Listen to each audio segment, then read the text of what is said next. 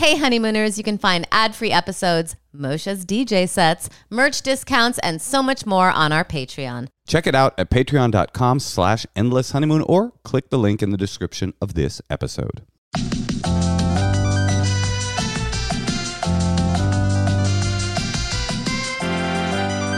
Hi, welcome to the Endless Honeymoon podcast. This is Moshe Kasher. And I'm Natasha Leggero. So, guys, the results are in. I'm very excited. We have a stack of emails from former Waldorf students. I haven't read them. Natasha's thumbed through them. And we're about to get the skinny on whether or not we should join a wood nymph cult. Although I did read an article somebody sent me on Instagram that was saying that they're like a straight up bastion for anti-vax. It's rife with anti-vaxxers. So that made me want to send her there. Well, and if you should explain what a Waldorf school is. We're hardcore anti-vaxxers. and interestingly, not for the reasons a lot of these parents out here are. A lot of parents are anti-vax because they want bodily autonomy. They have some suspicion about the efficacy of vaccines and what's actually in them and that it could get your kid sick. We believe in vaccine science. We believe that vaccines actually prevent these illnesses, and that's the problem. I want a kid with mumps. That sounds so cute. I could bring her like lemon curd while she's like, convalescing from the mumps, Do kids still get chicken pox? I got chicken pox. Yeah, but I wonder if they get them I think now. they still get chicken pox, yeah. Gross. Should we find out what people think about the Waldorf schools? I wanted you to explain what Waldorf was. Well, we did that in the last ep, didn't we? But if someone's like tuning in, what is your pitch? If you're just tuning in now, Waldorf schools is a system of education that is lightly based on the philosophies of J.R.R. Tolkien. And with a slight influence of J.K. Rowling. All the kids, it's more creative, and then they get to learn math and science in a creative way, and they get to they have no lesson plan, and they get to make their own workbooks. Right, they're not shown technology. It's like Wiccan-influenced white supremacist education. I'm just kidding. It's definitely some hippie shit, hardcore. But they keep tech away from kids. All the classrooms look like the kind of classrooms you'd find in Hobbiton. They have aesthetics that are one of their principles. Yeah. Oh, yeah. Beauty. They want things to be beautiful and outdoor and in nature. Right. And that was my main aesthetic when it came to dating. So I don't know why I wouldn't make it the main aesthetic when it comes to educating my child. Like for me, when people be like, what's your dream woman? I'd be like, I want a 10. I want a 10 with a thick butt. That's what I would say. Who went to Harvard? No, I don't care about that. I would say I want a thick butt 10, and everything else is negotiable. She could be a hardcore Nazi, born again Christian. Not that those things are comparable. She could anything. She could have a butt is more important to you than anything else. No, 10, then butt, then all the other. What other stuff is there? There's personality, I guess. There's integrity, honesty, kindness, sense of humor, education, all that kind of stuff. I'm just like whatever. I mean, look at who I ended up with. I got myself a thick butt 10 with the personality of a pet rock. Pet rock ref for all you young listeners. Okay, you want to read some of the fan mail? Yeah, I don't think you have the personality of a pet rock. I know. I don't think you think that. You're overflowing with personality, but you do have a perfect thick butt, and I'm thrilled with it. Thank you. It's one of your truly one of your greatest qualities. Thank you. Yeah. I appreciate it. What are some of mine? Okay, let's read the emails. Here's the first one. You have nice eyes. All right. They're like a way above average. You think I have above average eyes? I just mean they're like, beautiful. Thank you. You're welcome. Hey guys, love the show so much. Just want to say I went to a Waldorf Steiner school in London. It was bizarre to say the least, almost cult-like. Whilst she really did go to school in London, whilst it was great having a different way of learning, I kid you not, a lot of the kids were illiterate at like 10 years old. They're like, they also don't teach you how to read at any certain pace. They're like, we're just, it's a different modality. whilst we do love the written word, we also quite value keeping children in a state of perpetual illiteracy until their mid-teens. We have a saying here at Waldorf, with puberty cometh the books. Also, teachers seem scared of most parents or bully-like kids. And I was bullied way worse than I was bullied at public school in this weird Mean Girls situation. It is very funny to think of like a bunch of people with like all cotton, all organic cotton, like peasant smocks, like only playing with wooden toys and like a like some sort of like, you know, centaur that they whittled, but they're just like, oh my god, look at her peasant blouse. Oh my god, she can't even knit her own peasant smock. I mean, I'm still saying for the apocalypse, it seems like it'd be a good school. I personally wouldn't send my kids there after attending. It looks whimsical and amazing, but really it's a little darker.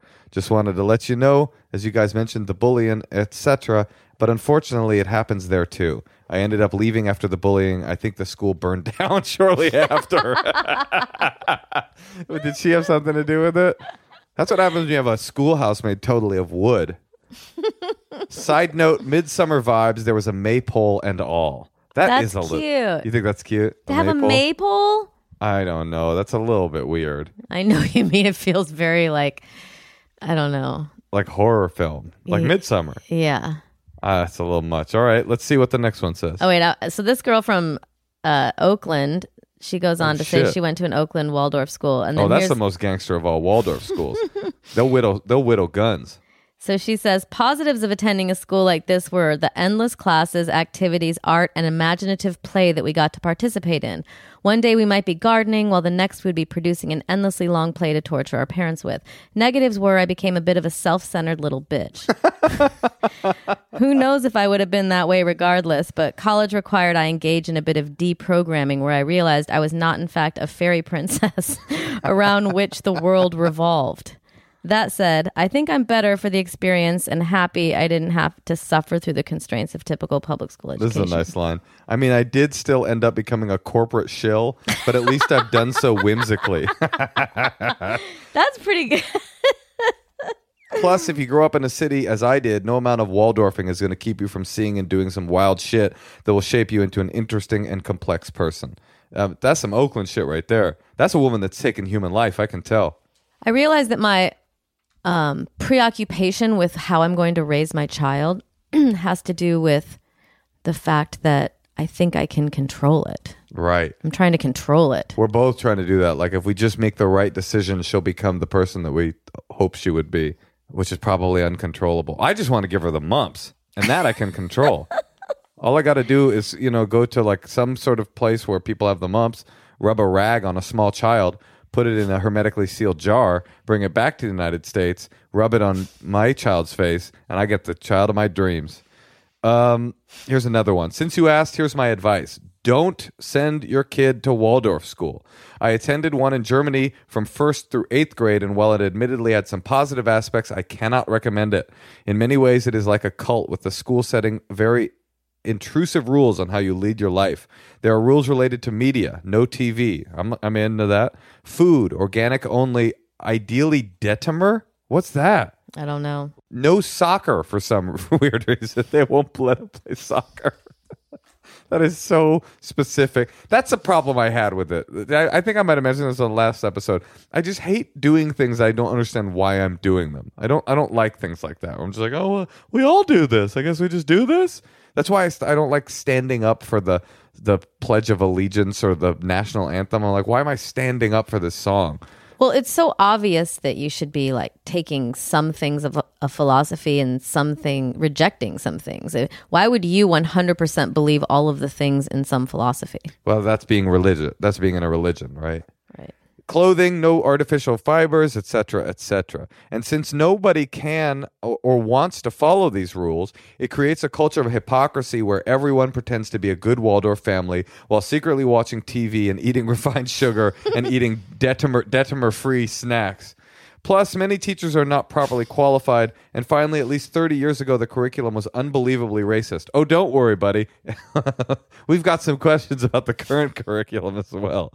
By the way, we bought this book when we went on the Waldorf trip. We went to this like fairy fest, and like I said, we were looking through all these. They have like a bookstore, and it was at first blush when you first look, you're like, "Wow, this is really beautiful!" Like it's all these old school books and stuff. And the further into it you look, you realize like it is all whiteness stories. Like, and I don't mean like I'm not like a particularly like politically correct. Like, I don't want to see stories about white people. It's like Norse. It was like Norse, like the Dutch girl. I think I said that, but we did buy her a couple books, right? Oh, and one of the books is about how the child. Oh, sorry. No, please.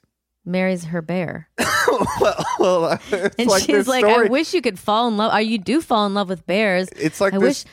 Yeah. This story where she's like, "Daddy, tell me the story of the bears again." And he's like, "Well, many people know that the bears used to live among us." And she's like, "Yes, Daddy." And he's like, "But what not many people know is that they used to engage in illicit love affairs where the bear would lie down with the lady." And she's like, she's basically like, "I want to fuck a bear." And her dad's like, "Oh, there's not a lot of bears around that fuck humans anymore, little darling." It's not what it said. No, I know. I'm doing like a sort of comedy bit. I'm taking But what I'm was sticking there. up for it in a way because I think that like worshiping nature is very positive. Worshipping nature? Then you should have the maypole.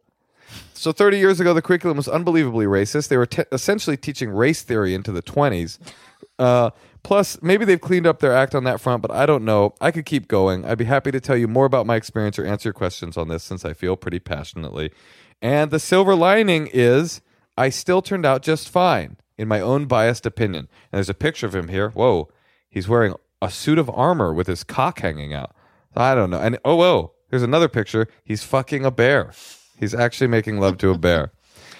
Okay, I'll read one. Your segment on the Waldorf school was hilarious. Okay, we know that. I've been asked this You sound like a self-centered little bitch.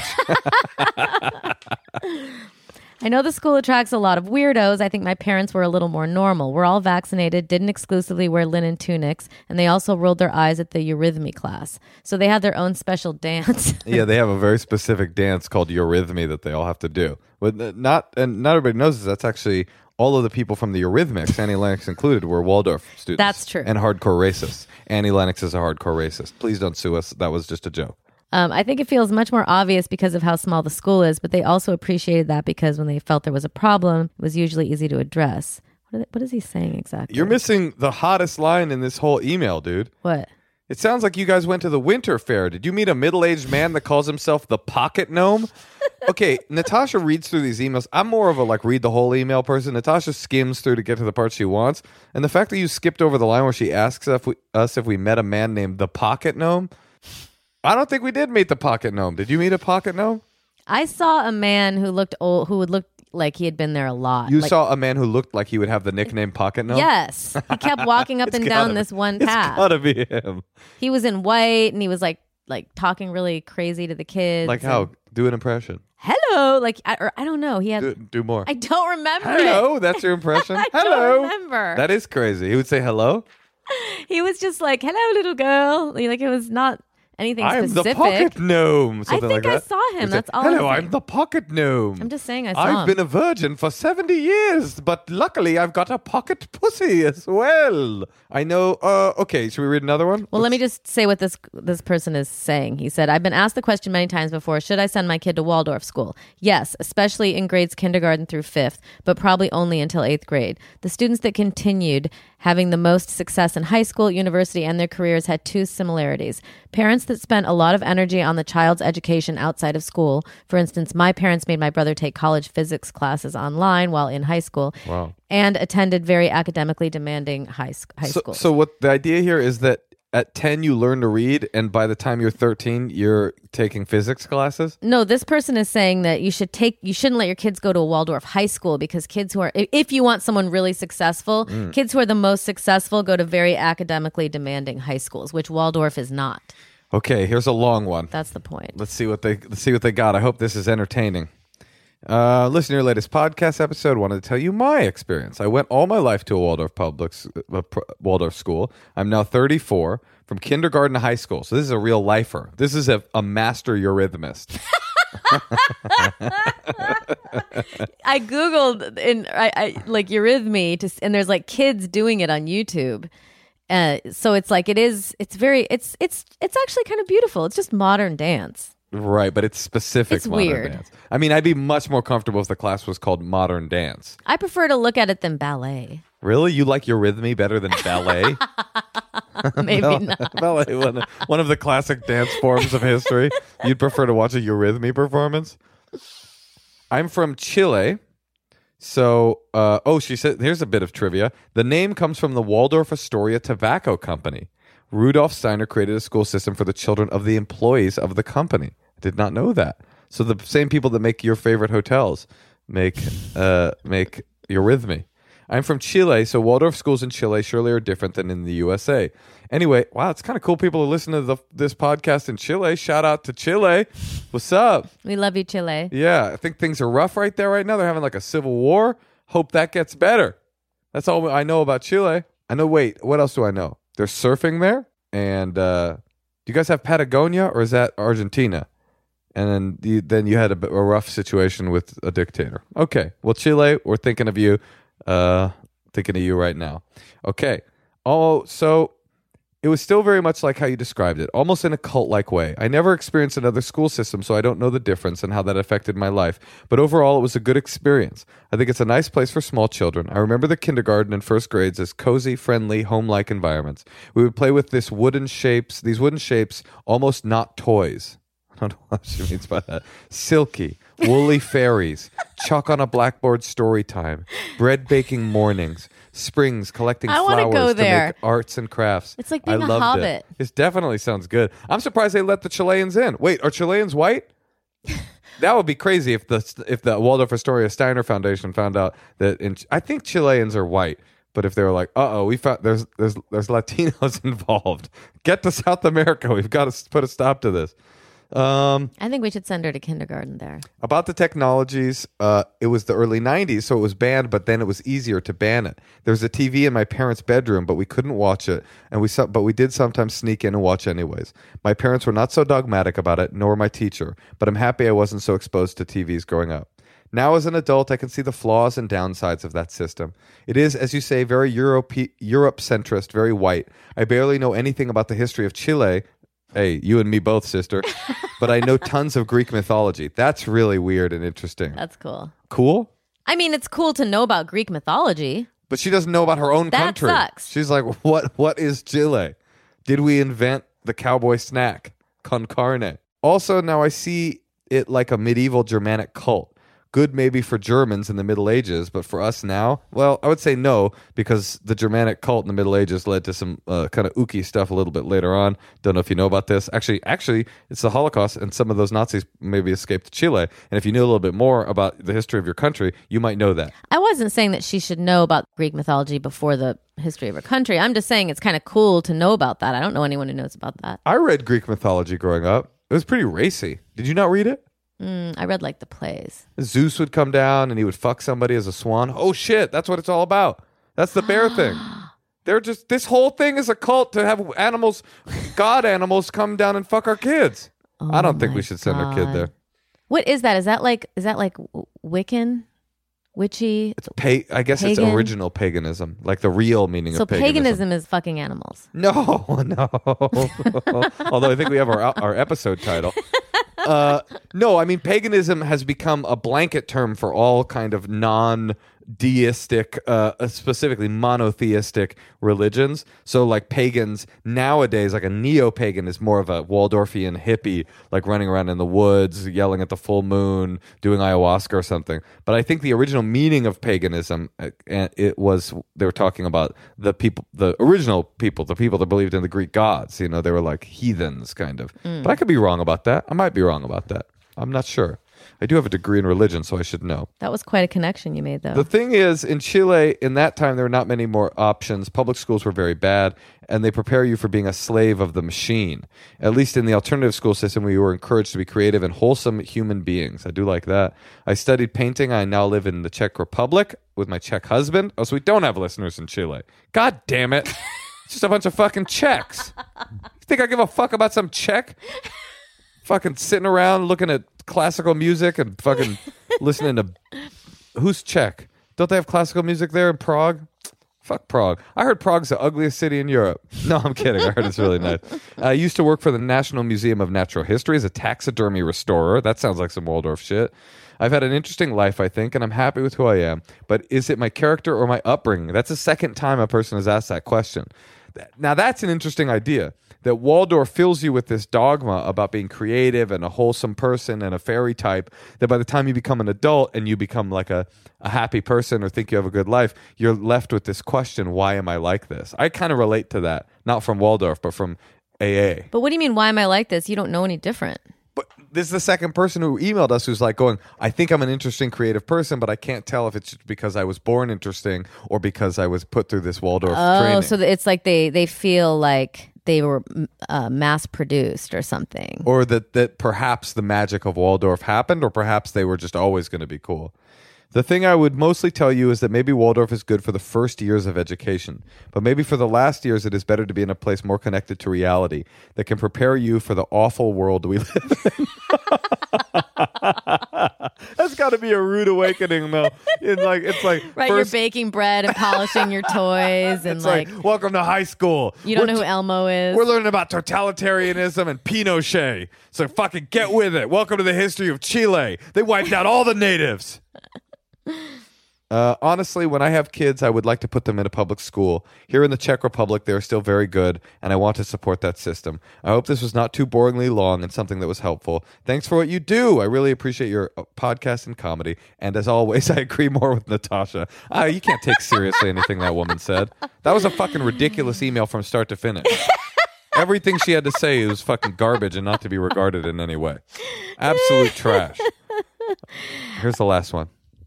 Okay, I'll read it. I don't have much to say about Waldorf schools. Okay, well, thanks for emailing. I have a friend that loves it and drives her kids an hour away to attend, and she's only a little weird. Hopefully she doesn't listen to this podcast. I went to a back to basics, no tech school for my elementary years. Then I did learn a love of reading. I did not get any practice with computers. I am still very slow and generally computer illiterate. I had to work really hard to catch up in high school. Blah, blah, blah. She says, also a couple of times on the podcast, Natasha's wondered about the age demographic of the podcast's listeners, and it made me think about Erickson's stage of adulthood. The developmental crisis of intimacy versus isolation is especially in effect during a person's 20s and 30s, so it's natural that a relationship pod would skew younger. Well, okay, you sound smart. But here's the good part. I love the podcast. I can't wait to see you guys when you come to Phoenix. And I bought Third Love and Away with the honeymoon promos. Thanks.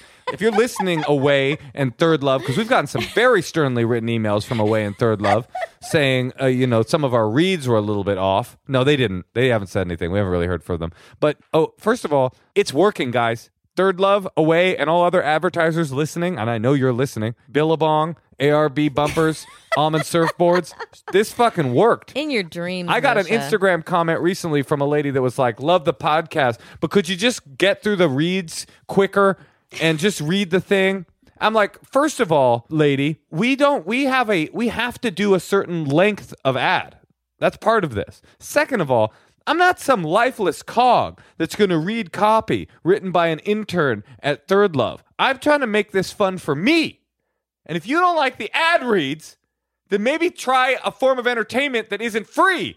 You could pay for a Hulu Plus subscription and not get the ads. Or you can get the free subscription and deal with the fucking ads. Mosh, that is like way too loud for a podcast. I thought it was kind of a fun area to go. I used to have a podcast where I would eat dinner and everyone would complain. So I feel like people were like chewing? Yeah, I make lasagna. No, but Neil, I was thinking that when you yell like that, I bet you that's not someone's favorite thing. Neil used to do that on The Champs. I used to do a podcast called The Champs with Neil Brennan. He used to come to the podcast tapings and be eating like a grilled cheese sandwich into the mic. How about we take a break? How about we stop down? Anyway, I don't know. It's funny that so here's the information we have about Waldorf. It is kind of a cult. It definitely is weird. People suggest that you don't send your kids there the whole time, including people that went to that schooling system the entire time. And I think it'd be really positive for them to feel, even for a year, that cozy bread baking, nature, polishing my toys, no technology, playing with friends, maybe a maypole or two. I wouldn't mind a maypole, maybe a mump or two. Just one mump. She doesn't have to have that's an issue. She doesn't have to have the mumps. Could she just have a mump? All right, let's take a call. Okay.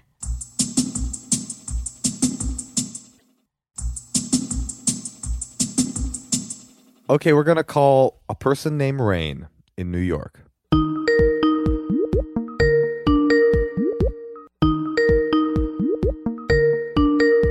Hello. Hi, can I speak with Rain? Hi, speaking. Hi, Ray. Oh, you don't like that joke, Rain. I can tell you've heard it before, huh? She's kind of like Okay. she's kind of like making you feel like you Bombed. bombed. Yep, not Rain, not a fan. No. Hi, Rain. Hi, it's so great to talk to you. Oh, same here. I love your show. Love it. We weren't sure because your affect at the beginning of the call was a little like you were a little suspect of us. So wait, so Rain, what's going on? So it's kind of it's really messed up. I've been divorced for 2 years and I was married before that, but Almost everybody that gets divorced was married before that. yeah, that's strange. But but I never dated because my marriage was arranged. Are you Jewish? Yeah, I grew up Hasidic. What sect? Rain, what sect? I grew up in New Square. No, shut up. No, I swear. You know, I have family in Square. Maybe you guys are related. Could be. You do? You might be my cousin. You grew up in New Square? Yeah. They arrange marriages there? Wait, Rain, will you tell... How'd you get such a cool name? Did you change your name? Yeah, yeah. Oh, is it a fake name or do you go by Rain in life now? No, I go by Rain. Will you tell Natasha about Square? Sure. Where do you want me to start? Well, tell her she'll really like the part about driving. So women are not allowed to drive at all. What? I swear to God. This is in New York? And This is in upstate New York, yeah. yeah. Okay. And men, I mean, not everyone does this, but most people most men don't drive before they get married. And then after they get married, they have to have a reason why they want to drive. And again, I don't know if everyone does this, but most people would go and ask the Rebbe for his blessings to go get a license and, get a car and drive. Rain, when I was a little boy, my father took me to Square. Like I said, I can't believe you're not more gobsmacked by the fact that of your most obscure sect of Hasidic Judaism, am actually a member. I have family in Square, and you just seemed like that. You're like, oh, okay. Anyway, I want to get to my dating question, but my father took me to get a blessing from the Rebbe, so I have been blessed by the Square Rebbe. Yeah, you and me both. You're not easily impressed, huh, Rain? Wait, all right, so I get it. It's a very backwards community. Well, okay, so basically, Rain, we're going to get to your question. Yeah, I mean, I always feel like I have to when kind of stick up for it because it's a beautiful community. I was very happy when I was there, when I wanted to be there, and there are all those messed up things, but there are also it's not all, I kind of always feel like I have to put in this disclaimer that it's not this monstrous place where people are miserable, because a lot of people are not miserable. Fair enough. I actually really relate to that, Rain. Sounds nice to live in a village where there's Shabbat and you walk everywhere. 100% a village, and basically a lot of and correct me, cover more your hair, not be able to not be look able to at drive men in the eye, and not have your real hair. Correct me when I get this wrong, Rain, but a lot of sects of Hasidic Judaism kind of live in the society. Even if they're a bit insular, they still live in the society around, they live in the city. Square, instead of doing that, they basically bought a village in upstate New York, and they all live in Square. And here's the really interesting thing about New Square. 100% of the citizens of New Square voted for Hillary Clinton for Senate. All of them. Because basically the Rebbe was like, we're voting for Hillary Clinton for Senate. Probably because Hillary Clinton was like, I'll give Square some... But that becomes cult. Yeah, it's... When there's one person dictating things. Well, that's Hasidic Judaism. Good. Okay, so Rain, so you used to be... Are you still religious, or are you not religious at all anymore? No, I'm not. Got it. Okay. So your first husband was Skverian. Yeah, he was into Skverian pride, and he was a hardcore. He was Skverian. from the Skver sect. Yeah. I mean, I don't yeah, I don't Okay. want All to right. talk about Great. him. Let's but, not talk about him. So, what's your question? So my question is, I guess, like, I have a lot of questions, but my first question, I guess I would have to start is, like, I don't know how to date. How do I know, like, like, if someone says they want to, like, go out for coffee, like, does that mean they want to go out with me, or, like, just stuff like that? You can't read because you're in an arranged marriage. You can't really read that stuff that you might have learned when you were like 14, 15. 16. Right. She wasn't just in an arranged marriage. She was living She was living in Poland in the 1860s Right. for most of her life, and now is living It's like Waldorf school. Yeah, it's like Waldorf school, but less in a Norse mythology. Yeah, there's like this language that's like more than just the words, right? It's just kind of like this, like just the things people say and the things they don't say, and that I just don't know. And then the same is like if I'm interested in someone, like I don't know what to say to them, like, hey, like I would like to get to know you more. I don't know how to do that. I think I kind of know some of this. Go ahead. Well, I don't know it, but I do think that like everyone's sort of non-committal. I think that's like a thing that, no one knows what they want until they meet up. So I think in a way you just kind of have to throw yourself into stuff and not really know what it's all about at first. Yeah, I think that's smart. And I also think like you're in a unique position, and probably like honesty in your position would be helpful. Telling people that you're interested in, I know it's kind of a scary idea, but saying like, I don't really have any experience in dating and romance. I couldn't even shake a man's hand until I got a divorce. But don't maybe put this in the first text. Yeah, maybe not. I'm just saying that's something that should come up once she likes someone, right? But I also think, Rain, that when a man asks a woman to coffee, I would say 99% of the time they're interested in them sexually. You think? Yeah. 99% of the time? You have coffee with your friends all the time. They're my friends. I already have a relationship. But, I mean, it would be a little odd if I walked up to Rain and was like, would you like to get coffee sometime? Don't you think? So are you on any dating apps or anything? What are you after, by the way? What do you want out of dating? So, I mean, I want to, I guess, be in a relationship with someone, but I don't want it to get serious very fast, because then there are just other things that would get super complicated. I have a kid and just stuff like that. But yeah, just kind of be in a relationship. You want like a sort of companion, an intimate traditional relationship, but not as traditional as you're used to. You don't. Right? That's basically it? Yeah. So, like, to me, like, a relationship is like, I mean, the way my relationship happened, it was like we met twice, and then it was, all right, now you get married. Oh, my God. So have you ever been in love? I don't, not really. So maybe that's what needs to happen. Yeah, just get in love. Well, I'm just saying, like... No, I mean, you have to be gentle on yourself, too, Rain. Like, I have...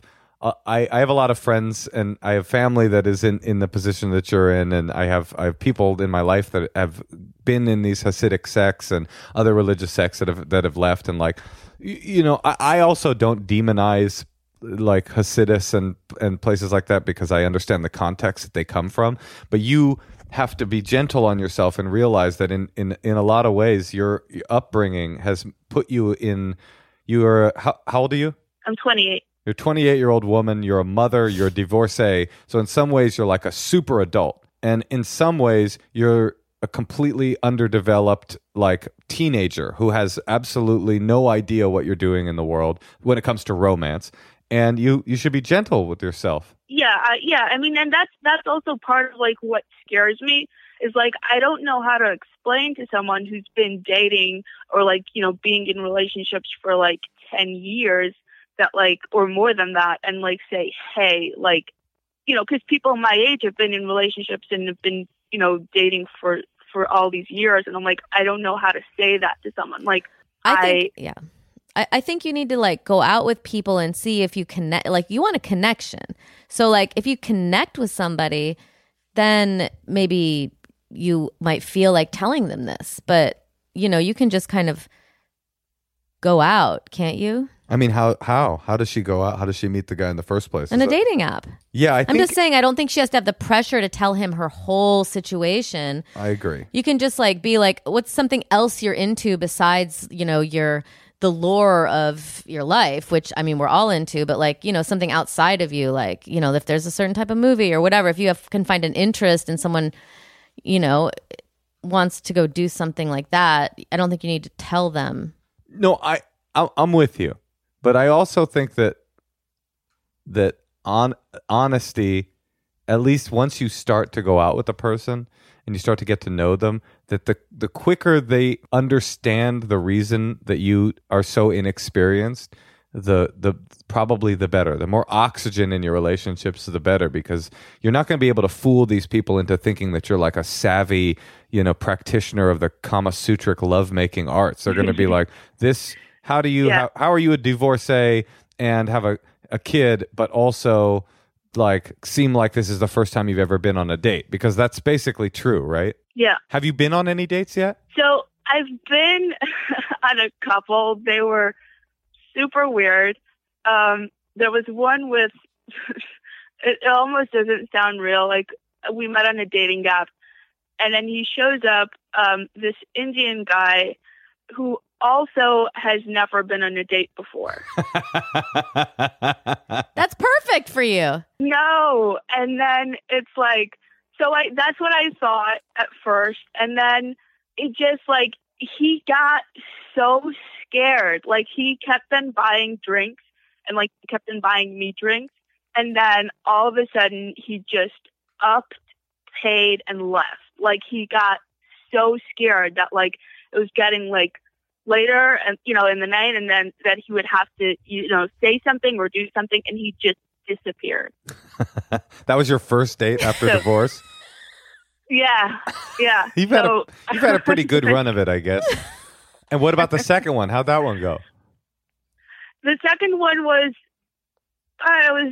it didn't like work out. It was we met and we had a conversation, and it didn't really go anywhere. Let me ask Moshe this as a man. Do you think asking a girl on a dating app to get a coffee, is that like an audition for a date? No, that is a date. That's a date. To me, that's the for someone in your position, Rain, the good part of dating apps is they take away the part that you're really struggling with. You've got other things that you're going to struggle with, and likely you're going to struggle with them for the rest of your life. Like unfortunately, there's no shortcut to like having had a normal childhood. You didn't get one of those, and that's just the way it is. And so you got the life that you got, and I'm sure it's a good life, but it's just not going to be a normal one, specifically when it comes to like romantic development. But the dating app at least takes away the confusion. What are we doing here? Like that's something that you probably didn't have a lot of experience with, but from a person that did most of my dating before dating apps came around, with a lot of times you would be interacting with a person, you go, does this person like me? Do they not like me? Are they interested in me? Are they not interested in me? At least with a dating app, like the terms are clear. It's kind of like when you met your husband in the ballroom of that hotel or whatever, and then married him a week and a half later. Like the terms were clear. On a dating app, that's like everybody's there to find dates. So if you aren't, giving him a kiss by the third date, it's probably not working out or whatever. I don't know what you're comfortable with, but you know what I'm saying? Like, at least I'm here to see if there's romance involved in this situation. And it sounds like you want to meet someone, and it sounds like maybe you don't quite know what you want. So maybe it's good to just like be adventurous and maybe just go on 5 dates, and maybe then you might see like, oh, I liked that guy. Oh, you know what? This is like, now that I've kind of thrown myself into this. Exactly. And don't feel, if it comes out, you should definitely, if you feel like telling them your life story over coffee, feel free. I'm not advocating for that. And by the way. Well, I'm just saying maybe she really connects with someone. Don't hide it. But I like. Yeah, no, I get it. I mean, the thing is, like, when it comes to dating, it took me probably literally 10 years from the first time I made out with a girl, probably more, probably 15 years, until I knew what I wanted, out of relationships. I knew how to talk to women in a way that wasn't uncomfortable for them or for me. Even though I was flirtatious and good at flirting, I was also inconsiderate. Because I didn't understand the way my words had impact. It just took a lot of experience for me to finally go, oh, here's how I am. This is what I'm into romantically. This is what I'm into sexually. This is what I'm into. So, unfortunately, you're in a unique position in that you've been married and already have a kid, and you haven't learned any of those lessons. It's just going to take time. That's what I think. Yeah, all right. So that makes sense. And then I guess about the dating apps, like, what do you say to like actually have a conversation with someone instead of like just, hi, how is your day? Like, what are things I can say? Like, how do you talk to a man? To start a conversation. Well, I mean, I know how to start a conversation. I know how to talk to people, but like specifically on a dating app. I see. That's okay. I think I've gotten to the root of your problem. You think, tell me if this is incorrect, Rain. You think that there's a hidden language out there that people who were born into the secular world were privy to, that we know how you start a conversation with someone, and if in order to say to them like, I'm down to date and I'm Randy and I want to have a romance, but there isn't. Like, everybody, the more true to oneself everybody is on dating apps and in person, the better. There's no like secret code. You know what I would write? You could send him a picture of your tits. That would be a really clear message, but I don't think you want to do that. It does seem annoying if someone's like, hey, what's up? What would you say, Natasha? I'd say, can I help you? Can I help you? That's what? Then they can like, what do you want? What do you want? And I don't think it's her job to be like trying to spark conversations with, Why not? Well, because it's like she can, but if a guy comes into her inbox and says, hey, it's not her responsibility to like spark up a conversation with him, is it? Can't he say something to her? Sure. Or she could say something to him. I know. I'm just saying. Well, Natasha's operating, Rain, at a very high dimension of flirtation, which is I'm too good for you. Come and get it if you want it. I don't recommend that for you. That's really like trying to play a video game on its highest difficulty setting. I think you might do a little bit better with just being nice and being yourself. But I don't know. You could try Natasha's thing. Hey, what do you want? But that's just my instinct. You have to go with your instinct. But she doesn't have instincts. All she has is Torah. I think you should go on fire. Oh, how did the first date with the first guy go? Oh no, the first date was the Indian guy. No, but how did it come about? Was he like, hey? What did you talk? Yeah, that's a good question. How did you text? Did he ask you out on a date? Yeah. So he he kept on like, he was like asking, like, I don't remember what it was, but like he like sounded smart and funny and interesting. And then, so it was back and forth for a couple days, and he's like, do you want to meet up? And I was like, yeah, sure. So that's how it went. Moshe, I think you need to give us an opening phrase. What do you mean? For her to write to a man on it? Yeah, you're good at that. Okay, let me ask you this. When you see someone online, what are you attracted to usually when you see someone on these sites? What kind of guys do you see that you like? Different guys. Like, yeah, like you said, like you said earlier, like, I don't know specifically, like, I don't have a type, I guess. Okay. I think your opening phrase is, I've been crippled by Hasidic Judaism. Do you want to watch Netflix and chill? No. Here's what I think. This is what I want from you, Rain. Are you ready for this challenge? You ready for the Rain challenge? Yeah, go ahead. In the next month, go out on 2 dates. Okay. And then will you call us again and we can check in on you? Sure. Is that like, I'm saying it's now, what is it, December 17th? What's that? Oh, the 13th today. So by January 13th, we're going to set a call. I'm going to have my producer email you, and you're going to go on 2 dates with 2 people that you contact on a dating site. You DM them. Yeah, you better start scrolling. Start your scrolling, swipe right, and go on 2 dates, and then check in with us and tell us how they both went. All right, great. Is that a deal? I'll do that.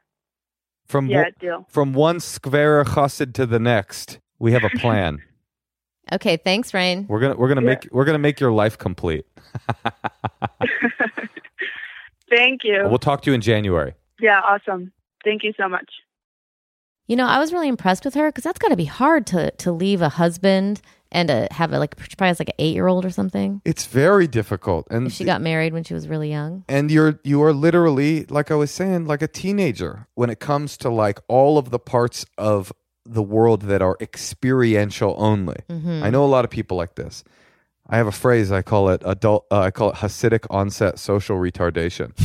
Like it's like all of them, like even the coolest, savviest ex-Hasid has these social issues, because what people don't understand is like, especially Skver, like this is a woman that probably never spoke to people outside of her little village. Or if she did, it was like another little village. Like the people in Skver, this is my family. It was so weird that she didn't care. It's so bizarre to me. I mean, it's literally like a person was like, "Oh, I'm from a small fishing village in Nepal." And I'm like, "What? I'm from that village." I'm like, "Okay, anyway, how do I talk to guys on Bumble?" But like the people from Skver in my family, they came to my bar mitzvah and they came to like my stepsister's wedding, and these were ultra orthodox wedding halls and bar mitzvah halls. The caterers were like, I mean, seriously, ultra Hasidic Orthodox, as much as you can get, right? The Skver people wouldn't eat the food. They brought their own food to the wedding. That's rude. Oh, And gross. It's beyond They have rude. like Tupperwares in their purse. Yeah, I think they would bring like a hermetically sealed, like Skver only kosher. Like they're so hardcore. Like I don't think you understand, even you, Natasha, who knows me better than anybody else, how unbelievably hardcore and extreme some of the people in my family were. I remember being at my father's Shiva when my father passed away, and they were doing this like prayer for my father. You do this prayer 3 times a day for the soul of the departed. And I was just looking around, and I was like, if I could take video footage of the physical situation I'm in and send it home to my friends, no one would be able to believe this. Well, you've come a long way, and I would just like to say I'm very proud of you for letting me get a wreath this Christmas. I did let you get a wreath. After our conversation about Christmas trees, I told Natasha I felt a little guilty. I was like, look, because you wanted to get garlands, right? I got them. Pine garlands. And I was boughs like, of holly. They're not holly though, are they? No, there's just boughs of evergreen. Boughs of green. Yes, and I was like, any winter-esque jingle belly. I don't want jingle bells. I just like the smell of the trees inside. Snowman-y, anything you want. I just don't want a Christmas tree, Christmas carols, or Santa Claus. What about stockings? I don't want those Stockings, I think maybe would be a bridge too far. That's a bridge too far. I agree. But so this poor girl Rain, like, you know, they come out and they speak Yiddish as a first language. They don't learn English until they become like 13. They only speak Yiddish.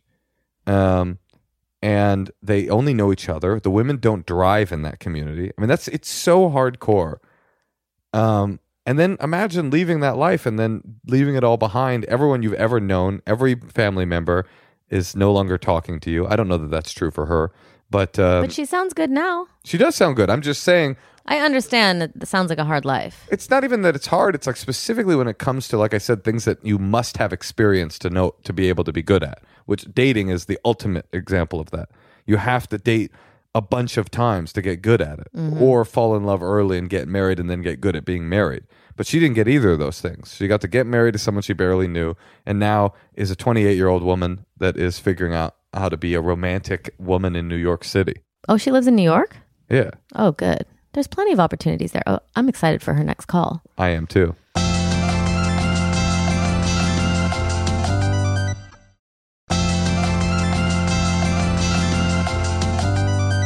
Should we listen to a secret? Hell yeah. This is like a secret.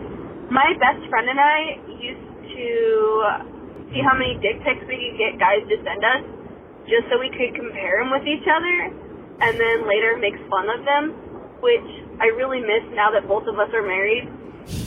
But that's my secret, and I feel like it's kind of funny, but I don't know. Bye. My favorite part of that is luring a guy to send a dick pic, just with no intention of really wanting it, other just than so you to can roast his dick. How do you even do that? I never really got dick pics. You never got a dick pic? No. I've sent a few, and I'm like, I don't like the idea that there's some dick pickery of me out there. Do people request it? Is that usually, or is it like unsolicited? No, dicks? yeah, I've never sent an unsolicited dick pic. No, Like, is a girl not like, "What's up?" and then you send the dick, or is It's she kinda- like, "Can I have a pic of your dick?" It's more. She says, "Can I have a pic of your dick?" And she says, "Hickory dickory dock." She talks in rhyme mostly. She went to Waldorf. No, it's usually a situation where you're like going back and forth, text flirting with someone, and it's getting like a little bit hornier, and you're saying hotter and hotter things, and then one will say like, usually the man would say like, "Let me see a picture of you," and then you get a picture from the girl, and then you say, "Give me another one," and then she'll send them a little more, and you go, "Can I see your tits?" or whatever. By the way, I've had the opportunity to see, because Facebook saves all these chat logs, and I've seen some things that I used to think were flirtatious interactions as an adult from like 20 years ago or whatever, and I'm like, I can't believe I thought this was like flirting. It was just like, men are so gross. Like, give me an example. Oh, I don't know. I would have thought I was Can like I being fuck you? A Casanova, and it would just be like so transparent and like clumsy, whatever. So you go back and forth, and eventually, this is my experience, eventually the woman will say, "Okay, I've sent you like 72 pictures. You got to send me one of you." Oh, because women's bodies are more attractive. I've never bought that. I've never liked that idea. Well, it's true. That's not an objective truth. No one's roasting pictures of tits. Of course they are. You think? Absolutely. Yes. Look at these. Look at these over here. Look at these. I think all Look at boobs these. are kind of beautiful. Okay. Dicks are kind of gross. I hate this idea that people do. I've always hated it. That's because you have a dick. But I also like breasts. I'm not like, I think tits are ugly. They're fucking gross, dude. Get the tits away from me. Everybody likes tits. Everybody likes tits. That's the sword you're gonna fall on. Everybody likes tits. There's a lot of ugly tits out there, just so you know. You want me to roast a couple of them right now? Sure. Look at this one, all fucking lopsided, looking like a motherfucking two different weight bowling balls over here. Oh, look at this one. This is looking like two McDonald's straws coming out of her chest. I bet you any woman or anyone with boobs could take a flattering picture of their tits, but you can never take a flattering picture of a penis. Have you never seen the works of Robert Mapplethorpe? Yeah, maybe Robert Mapplethorpe. Yeah, Robert Mapplethorpe. But I'm saying, and me on Facebook chat with my legs propped over the monitor of the computer, trying to click on photo booth. Did you put what did you give it a like Amaru or Rise like a filter? A filter? Yeah, there's one filter. It's called Larger. I put it through the Larger filter. My makeup person who works with me sometimes on this show I'm doing, she always retouches the pictures. Like once she made my boobs bigger. She has like all these apps, and then she made my eyeballs really white. She made your boobs bigger? Yeah, I don't What's her email? Do you know what I'm her just email saying you can like doctor photos now, but no matter what you did to a dick pic, it would So you look think ugly. dicks are gross? No, I don't think they're Maybe gross. I'm not going to show you mine for a while. I've always hated that idea that people are like, women are aesthetically, it's objectively obvious that women's bodies are hot and men's are gross. It's like balls. What even are those? They're just like dangling there, one all a little lower than the other one. But women, they've got curves. They're soft. Everybody it's just like, what are you talking about? Human beings are pretty and ugly and everything in between. And dicks are nice and pussies are nice and tits are nice and chests are nice and some are ugly and some are small and some are gross. I mean, there's a lot of gross pussies out there. I hate to break it to you. No, you're very evolved. What can I say? Some roast beef looking ass. Yeah, very evolved. Okay, let's do another secret. Hey, Natasha and Moshe. This is a secret and dating advice kind of question. I was born in an African country and adopted by white people in America. But before I was adopted, I was a child soldier in the Sudan, and basically I'm dating this girl recently, and she wants to know a lot about me and asking a lot of questions about my past and all of that.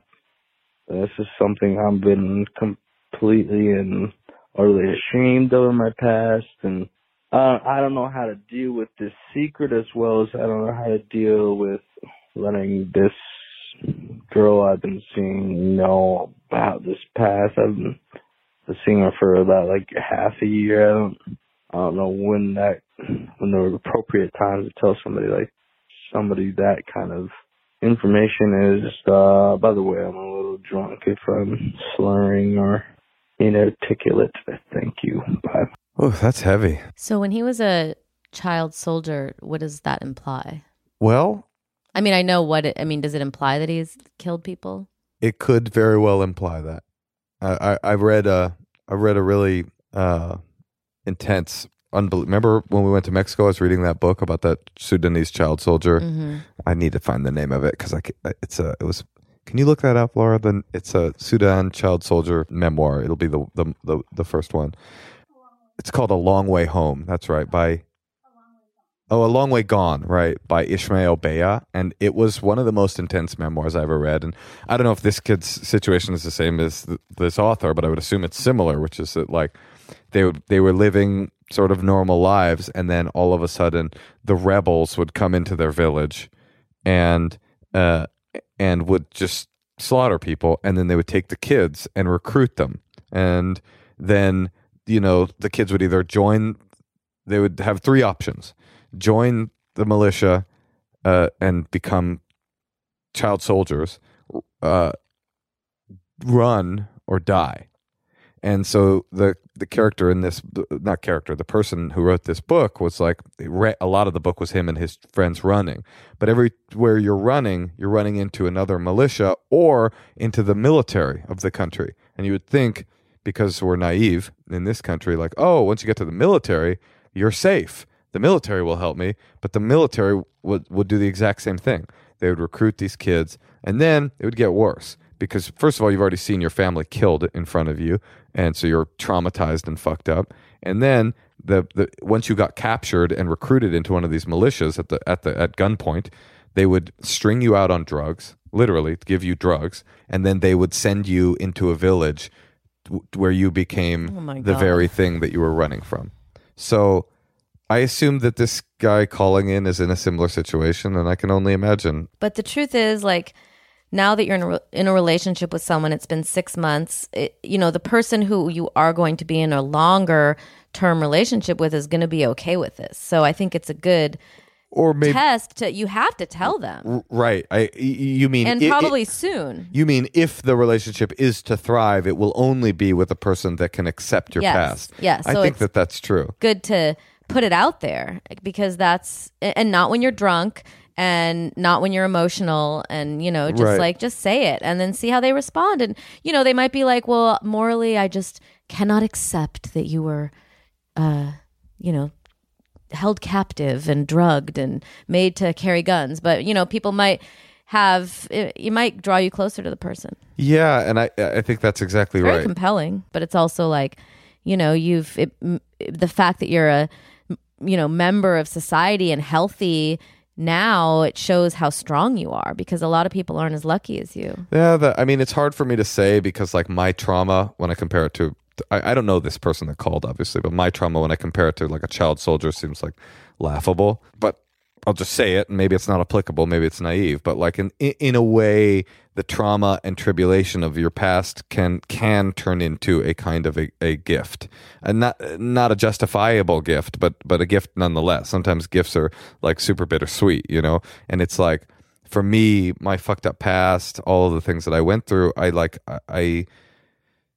I've used all of the lessons I've learned in recovering from that into becoming the person that I am. And I would imagine that that's true for this kid too, or will be, or could be eventually. Again, I understand, like, comparing my past to this guy's past is pretty ridiculous. But this is the other thing I was thinking about listening to him. It might be so big and scary and terrifying and powerful that and then add to that the pressure of admitting this to a person that you love or are falling in love with. That can feel overwhelming. So the process of telling the secret, getting practice with telling the secret so that it's not a secret anymore, like in AA, they used to say you're as sick as your secrets. I realize how much AA has influenced me when I do this podcast, because I'm constantly referencing it. But like, maybe it has a lot of good tips. Oh, for sure. But maybe a good idea would be, if you're not quite ready to tell this girl, to find a priest or an imam or a therapist or just somebody that you trust that isn't necessarily intimately connected to you, where you can get into the practice of saying out loud, here's who I am, here's what I've done, this is who I am now, and get some of the pressure, because sometimes the secret itself, the process of keeping the secret becomes almost as powerful as the secret itself, and you're like, oh, I can't admit this thing that is, if I tell anyone this thing, then I will become this, they'll know the demon I am. But it's like, once you get some of the practice of saying the words to another human being, so that would be my suggestion. Find somebody safe that you can tell this stuff to get used to telling it. And then what you said, Natasha, tell the person that you love, not when you're drunk, not when you're upset, but when you're ready to admit the truth of who you are. And if none of that works, we've got a really delightful lady named Rain that will accept you no matter who you are, because she also has a few secrets. Okay, let's take one more. Hi, Bosha and Natasha. So I was dating this guy for a little bit over a year, and he cheated on me with around 6 women, and I didn't know till the end. And we broke up, and it was really messy, and it was terrible, and he was super mean. So around 6 months later, I found his profile on Tinder, and I screenshot it and sent it to my entire sorority, and everybody reported it and got him banned on Tinder for life. And I guess my secret is I don't feel bad about it. Wait, how did they get him banned from a screenshot? And from for what? For cheating? Are you not allowed to be on Tinder if you have had infidelity in your past?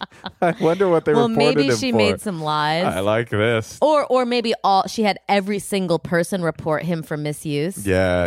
Like she had her mob, act on her behalf. This is the first time I've heard a story about collective action at a sorority where I was like, something really cool happened at the end of it. But also, he's banned from Tinder. I mean, whatever. I know. Aren't there a million dating apps? I know. You got to get your shit together. Get the Sigma Pi Alpha girls together and find the rest of his profiles. Because right now he's on Bumble just killing it. Fucking 6 girls at the same time. That's very hurtful. Of her? No, I mean that he cheated on her with 6 girls behind her back. It'd be cool. I would love it if your angle on that was like, I can't believe she did that to him. Yeah, 6 girls. That's pretty insane. Yeah, I think justice has been done. Yeah, and I like that she doesn't feel bad about it, because that's a quality. That is. Being able to hurt someone and take revenge without feeling any remorse. Yeah, or feeling guilt, or even guilt that something bad would happen to you because you did something bad and maybe you're a bad person. She's like, nope, I struggled. It was painful, and now she feels better. I love it. Guilt is useless. I always say that. It has no function. Guilt has true? No function. I don't believe it has function, no. I think acknowledging what you've done, being real with yourself. But if I feel really guilty about something, it makes me do something. Is that true? Sometimes. I find myself help someone, or drive someone to do something, or I don't know, something I don't want to do. I just find guilt and jealousy to be two useless emotions. They don't help. You're probably right. You're probably right. Now we're going to call Brittany in New Jersey. Hello. Hi, Brittany. Hey. Brittany. It's Natasha and What's Moshe. up? What's up? How's it going on this Friday night? It's just midnight over here in New Jersey. Well, thank you for taking our call so late.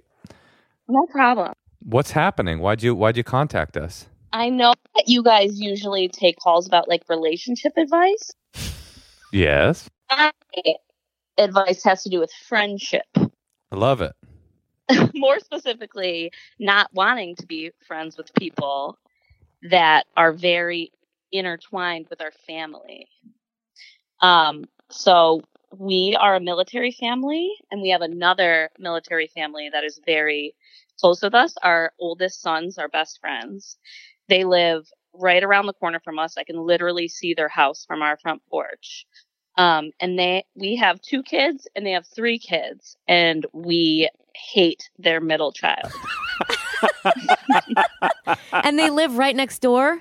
Well, they live like one street, there's like one row of houses between us, and like so their house is like a rock's distance away from us, a rock's throw. So what's this middle child like? I just want to say though, before you tell us, like I thought the military were supposed to be the best of us. I like that you guys are just petty assholes like the rest of us. Oh my God. Listen, there are assholes in every fucking walk of life. Yeah.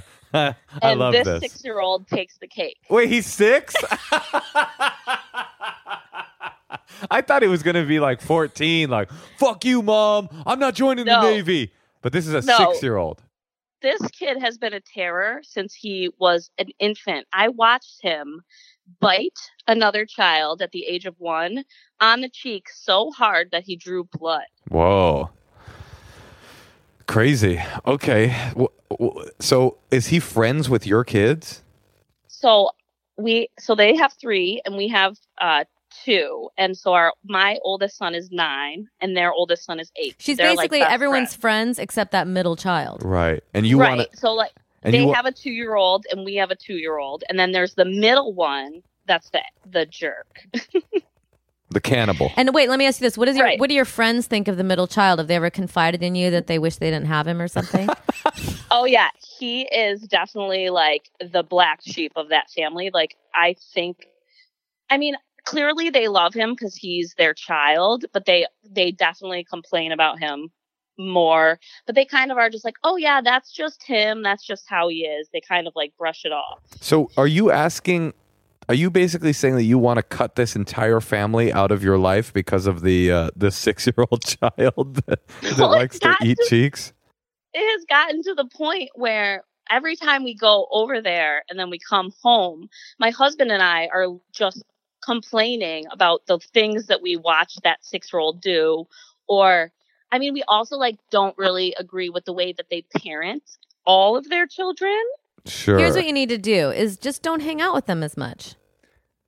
I was going to say develop a little bit of compassion for this kid. I think that too. I think I would have compassion for the parents too. Right. They're probably, I mean, it's probably easy for you guys to be good parents because you don't have a cannibal cheek-eating 6-year-old, bad seed that's ruining your entire life.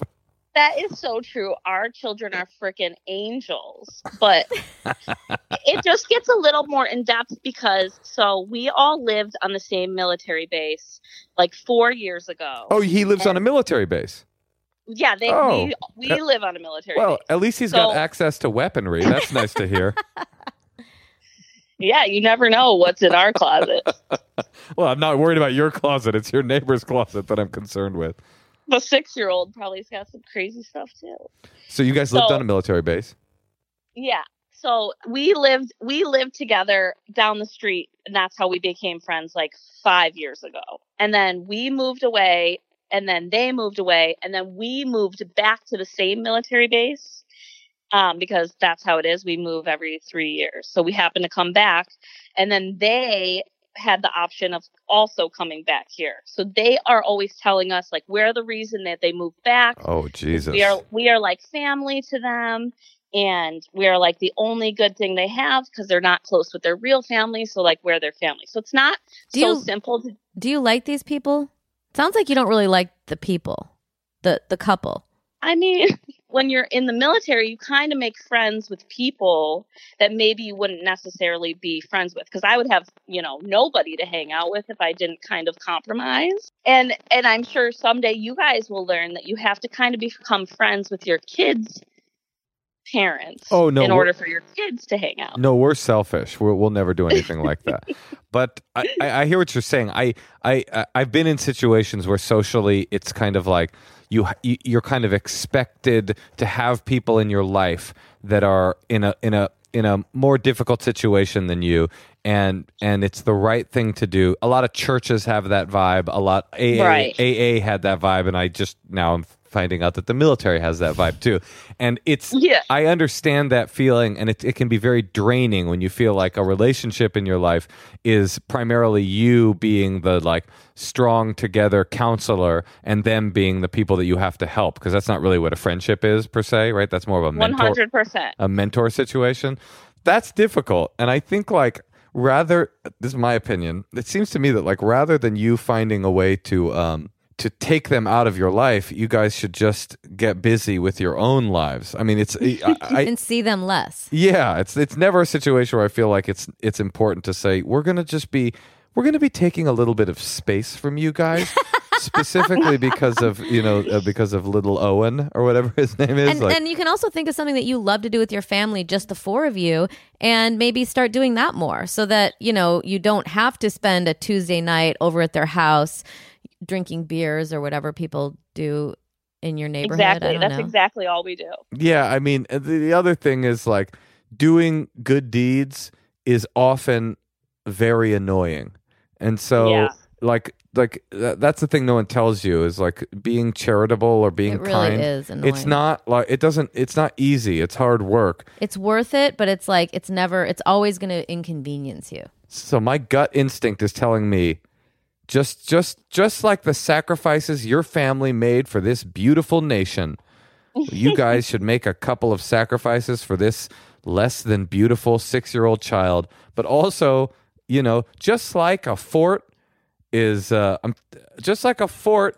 high walls and a strong defenses. Your household should have such defenses to make sure that the soldiers on the inside of your fort are fed, happy, and sane. Because there's no point in giving so much that you don't have anything left. And you don't want your kids hanging around that terrible kid all the time. There's that too. No, but I do have the compassion for this kid because I think he does just need a little more attention. And that goes back to like me not necessarily agreeing with their parenting style. When I do go over there, I do love that child. And oh no, that love is coming through loud and clear. You're like, are there any military bases in Fiji? Are there any military bases in Kosovo? Anywhere you want to send us, we'll go to Fallujah. Trying to go to Germany. I get what you're saying. I make a point to spend time with him because I think that he tends to act out when his parents are not paying attention to him, which seems to be all the time. I hope it's not like that when I'm not there. But when we are there, my husband and I kind of take turns like watching all the children, because if we didn't do it, none of them would do it. And then the kids would be like punching each other and the 2-year-old would be eating a Lego. Well, I can just tell, this is my instinct is telling me that you guys are good people, even though you're getting increasingly annoyed. And what you need to do, rather than cut these people out of your life, is recalibrate the percentage of these people in your life. You can still be a force of good and kindness and compassion to them without doing it so much that you start to go crazy, because eventually you'll get so resentful towards these people that you won't even be a positive influence on them either. You'll just be an asshole. They'll be an asshole. Everybody will be an asshole. And it makes you and your husband talk about your annoyance about hanging out with them. Yeah, and that's not contributing to the positive nature of your own relationship. Yeah, there's no worse thing for a military family to be doing than spending an evening talking shit about a 6-year-old.